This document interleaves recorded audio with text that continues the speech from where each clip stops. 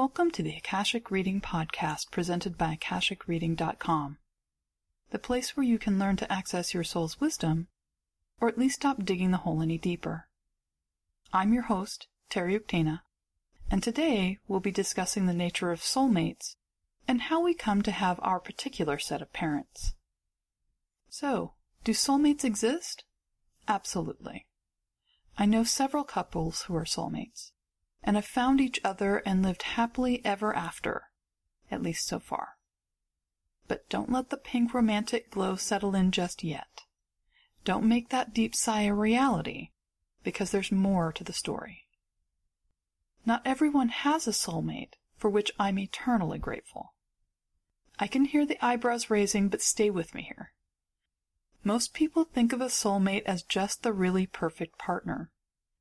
They think there's a lot of people who could work, or could be configured, or jury-rigged, or duct-taped into the right configuration. But there's one special someone who is just perfect. It's a bit like the relationship version of Goldilocks and the Three Bears. This one's too hot, and this one's too cold, and this one is just right.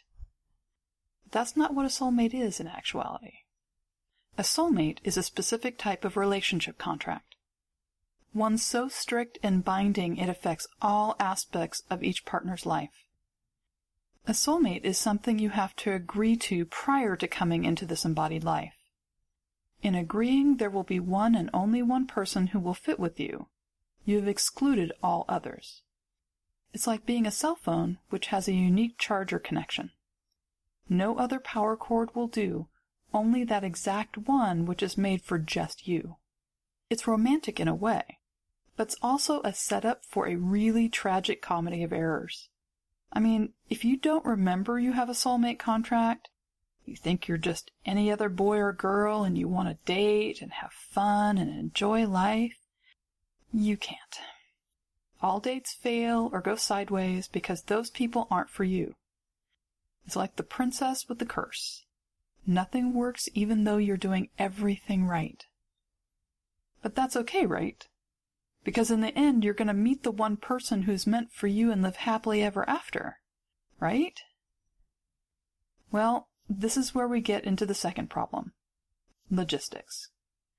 Having a soulmate, having two people who are perfect for each other and destined to come together, is like throwing two darts at each other from 1,000 miles away and hoping they meet tip to tip in the middle without having had anything deflect them or block their path. The odds of this working out is one of those numbers which takes a professional mathematician to figure out. The problem is so prevalent Shakespeare wrote about it, and his play is one of the best known and most beloved tragedies in the world. Logistically, having a soulmate takes pre-planning before an embodied life to a greater degree than other types of relationships.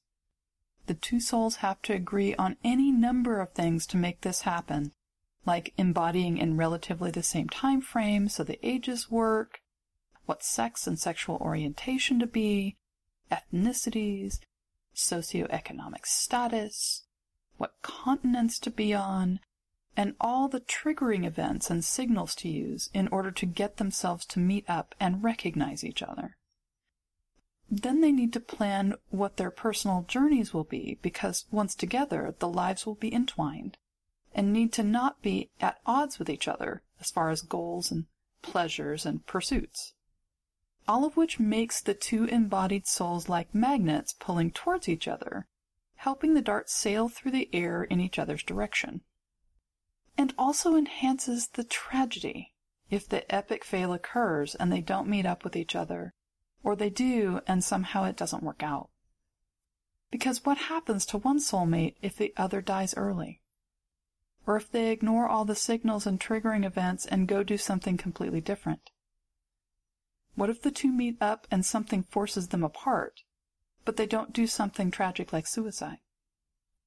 Everything about their life is structured to make them incompatible for anyone else, but the one specific person who isn't there. Nothing else feels quite right and nothing else works out. Great story. Too bad for the person who actually has to live it. Don't get me wrong. I love a good cathartic tragedy as much as the next person, in novels or plays or TV or movies. However, when I work with people who are living the real thing, I'm not as enthused. And I'm a romantic who roots for these couples as much as the next guy. I think it's fabulous when soulmates go walking past me glowing so bright you can't help but see them. But to me, the alternative most people choose for relationships in their life seems much more practical and enjoyable and filled with much more possibility and joy and fun. When I read most people's soul books, what I find is not a soulmate contract, but a stack of contracts for possible relationship partners. Because life is a series of decisions, of if-then statements, which move us from here to there and help us co-create our experience of the world around us. So they keep their options open. If having a partner is something the person has on their agenda, they'll have an array of contracts set up, so no matter what they've chosen, no matter what path they've taken up to that point in their lives, they'll have the ability to connect and create a happily ever after which is more amazing than they could have imagined before they embodied. I like to call this deciding on a partner point in a person's life the ice cream moment. Instead of having one soulmate that is exquisitely perfect for them, they have an array of choices of partners, all of whom are fantastic, none of who is better than any other. It's like going into an ice cream store and picking what you want. It's all ice cream, so go to town. It's not about what's right, but what you want in the moment. There are no wrong choices when choosing ice cream, just preferences and joy. And you get to sample and explore, be wild or traditional, try sprinkles for goodness sake. Which also means for most people, it's not about waiting for the right person to come along, but stating to the universe, okay, I'm ready to start meeting people. Let's get this party started. Putting the signal out there starts contracts rolling and gets people moving in your direction or you moving in theirs. And from there, who knows what could happen? Another type of relationship I'm frequently asked about are parents, and why they did things or didn't do things, why they set certain things in motion, why they held certain beliefs, etc. But mostly what people actually want to know is if they chose their parents, and if they did, why they did. So do we choose our parents? Yes. We pre-plan everything about an embodied life before we come into it. As parents are one of the most foundational pieces of an embodied life, it's certainly not something we leave to chance. Parents provide our race, social circumstances, geographic identity, or lack thereof, economic status, as well as a lineage handed down through both family lines and genetics, just to name a few things. Then there are the specifics of the social structure, which is in the family they create out of their own personalities and choices in each moment. That's a lot to get from just a couple of people. This brings us to the second question, why? This one always gives me pause, not because it's in any way wrong to ask, not because I'll have problems seeing the information, but because of the two assumptions embedded into it, which I have to work against or through. One is the assumption the parents had no free will and simply acted out scripts the child agreed to beforehand. The other is the parents they chose were like time release capsules, with lessons and events for the child packed into them ready to unfold over time. These assumptions can make it seem everything the parents did or didn't do was predetermined, and some kind of life lesson which the child has yet to figure out is therefore still working through. However, the first thing I point out is their parents' lives were no more predetermined than their own. Free will is granted to all of us, including parents. Which means, just like us, they set goals for what they wish to achieve in their lives. This includes becoming parents, and as parents, they made agreements to provide their child with a variety of things and experiences, and then they get to implement that in the embodied world. And they will fail spectacularly in a variety of ways, from small to amazingly large. Just as in some things we will succeed and exceed our expectations while failing to some degree in a host of others, so they as parents will succeed and fail concerning everything they agreed to do and be for us. When I look at the records concerning this, I often see clients knew there was a chance for things to go wrong, for things with their parents to not go as well as could be hoped for, and this gets factored into the planning as a possibility. In those cases, I would agree the person chose the experience, or at least accepted that the events might occur and were an acceptable outcome. I also see where people knew the parents wouldn't be anything less than a bit awful, and they agreed to this not out of a need to rid themselves of karma or as some kind of punishment, but as a means to grow strong and overcome. They use it as a means to spur them to action, to cause them to rebel and strive in areas they might not otherwise do, to challenge themselves to rise above it, and to create a deep well of empathy for others. Many healers go this route as it spurs their healing abilities.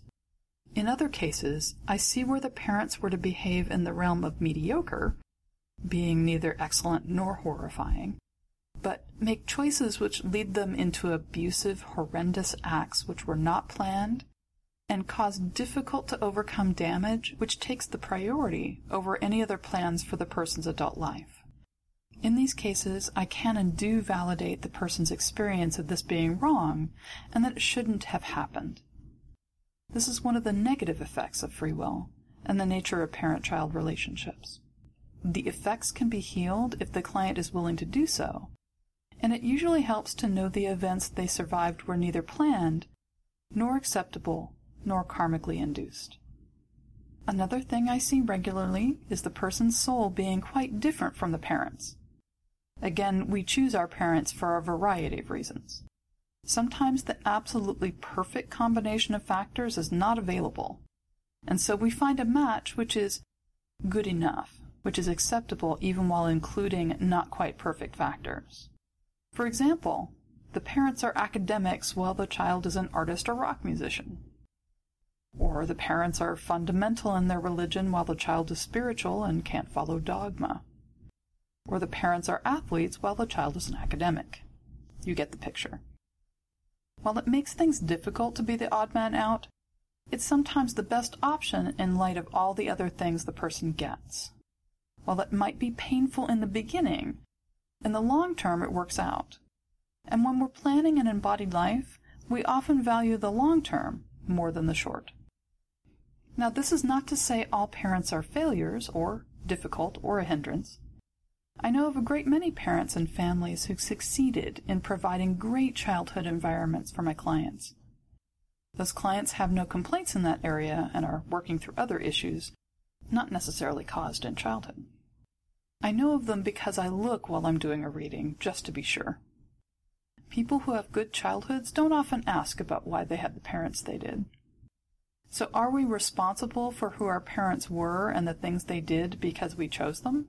No. As human beings living an embodied life, they have and had free will and make or made choices in every moment which caused them to act as they did, just like you do now. And that's all the time we have this week. Next week we'll be exploring some activities that you can do in the Akashics beyond reading your own soul book. If you're interested in knowing more, check out my website, akashicreading.com. Thanks. Bye.